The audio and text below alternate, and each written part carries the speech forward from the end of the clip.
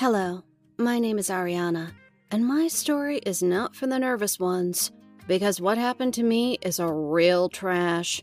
But I was able to survive this, and I want to share it with you. Maybe it will help someone. It happened that I never knew my real parents. They died when I was 3, and I've never met people who remember themselves at such an age. To be exact, I remember some, but very fragmented things. Like fluffy locks of hair that fit in my fist, the smell of tobacco and engine oil, a quiet, tired voice singing a lullaby.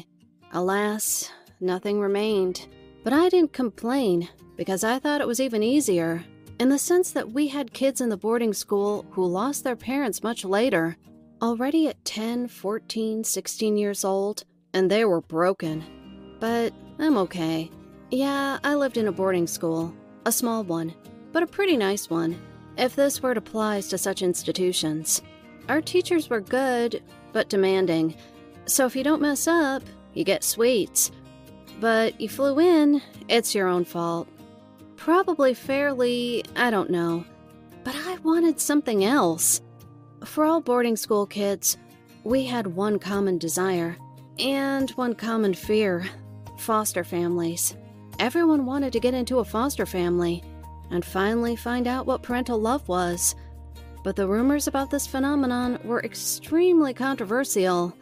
Someone who came back said that it sucked, and someone even described all sorts of horrible things. It's clear that the versions of those who have taken root and remained there haven't reached us. So, it turned out we all really wanted to get into a family, but we were very afraid to. What if we weren't lucky? What is it like living and knowing that you're not suitable? Just turned out to be unnecessary? Well, that sucks, I tell you honestly. I was unlucky for a very long time. They didn't choose me because of a little specific appearance. No, I'm not some kind of freak. Don't think that. I'm just mixed race. Apparently, one of my parents was African, but I don't remember. So I have quite dark skin, and my face isn't a European one. People actually rarely take such kids, as they want the kid to look like them, like it changes something. But at 14, I got lucky. Or to say, here in fact, there are two sides of the coin. They took me to the family, but not for adoption, but for patronage. This is such a relationship when one family has several adopted kids at once, and they receive money for this.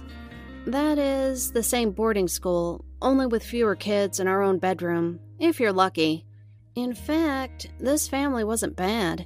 The elders didn't cash in on us. There was nothing like this. Even no special requirements. Only some casual rules like cleaning your room, going to school, and no hanging out late. But there was no family. Mom didn't kiss us at night.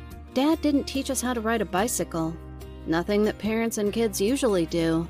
And I was just a teenager, so I tried to rebel. Then it seemed to me, what's the difference between here or a boarding school? All the same, which means I'll behave the way I want. Well, the result was logical. They sent me back, so I wouldn't embarrass the rest of the kids. Then there was a couple of unsuccessful attempts when others took me and returned me. And then they happened. A terrible family of farmers, of which only 6 adopted kids were normal. Mother, father, and their 3 biological kids were real freaks.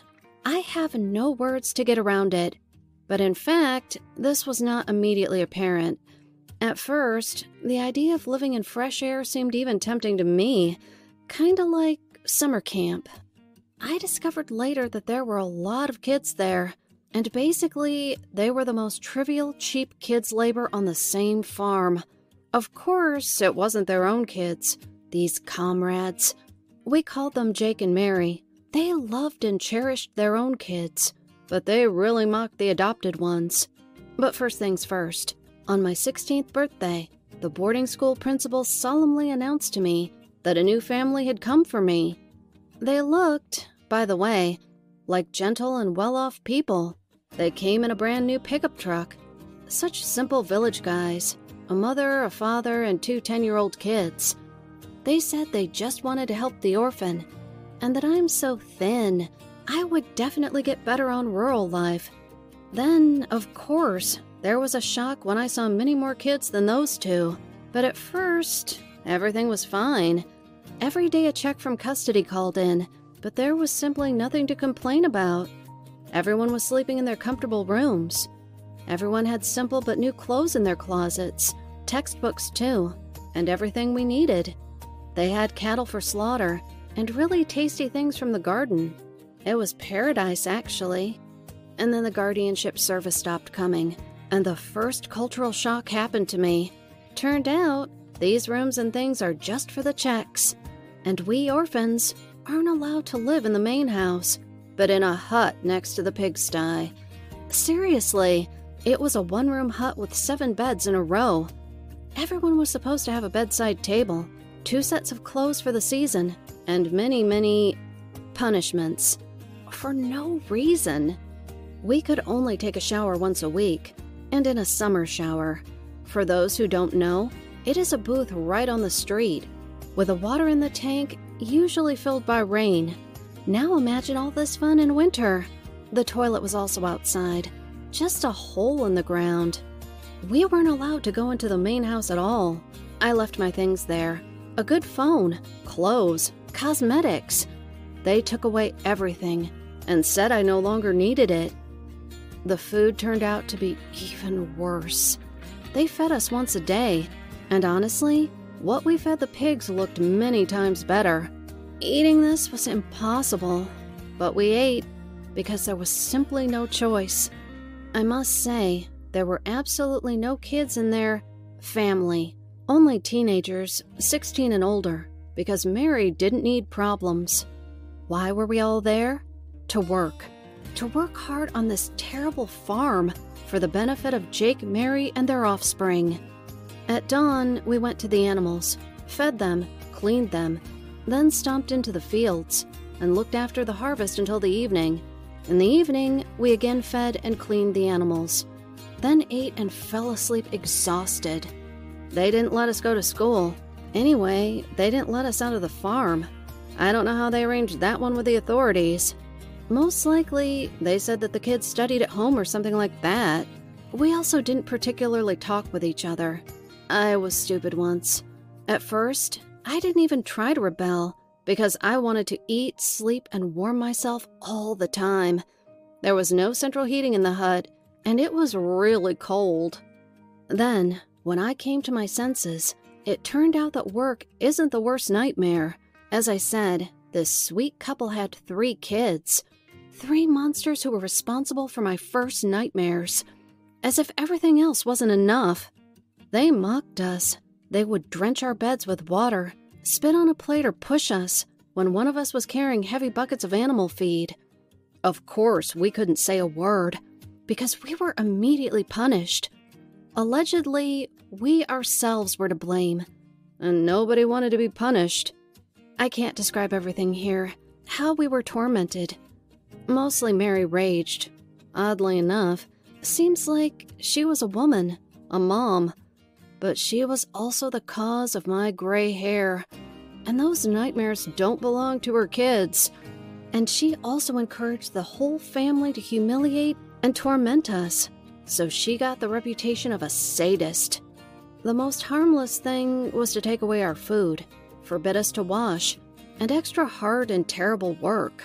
There was also being locked in the stable with pigs, with heavy, smelly, hungry pigs.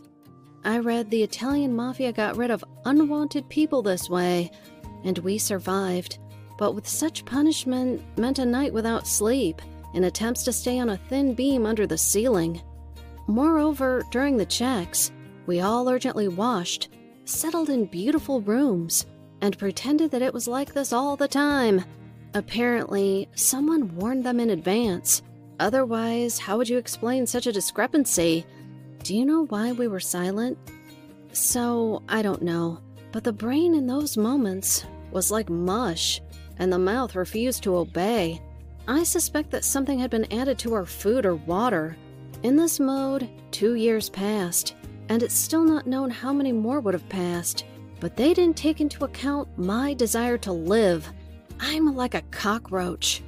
I'll escape during a nuclear winter, and then I'll bite the rest of the cockroaches. That's what our principal said about me.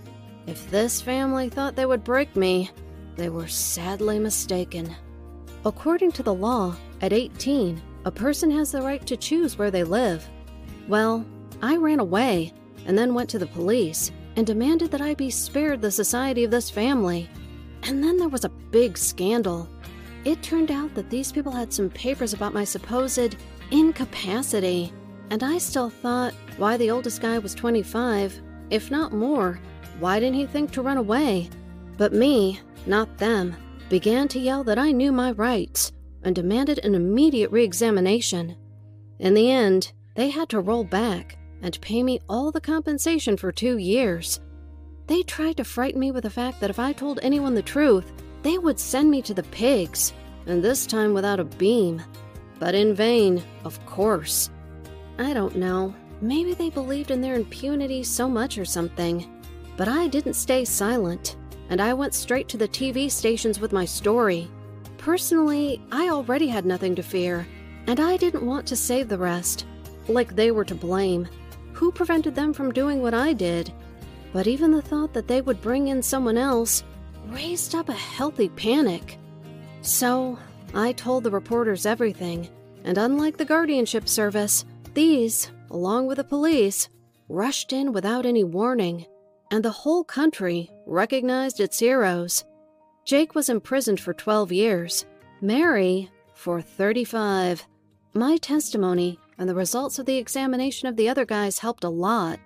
And at first, they wanted to give the imprisonment terms vice versa, but I insisted it was Mary who was the one to blame for most of the terror. And I'm fine now.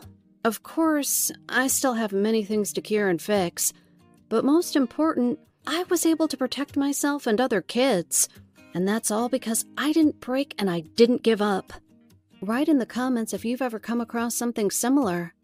Like me for my courage. Be sure to share this video with your friends if they need some help or motivation. And always fight, even when it seems to you that everything is over. Because while you're fighting, you're still alive.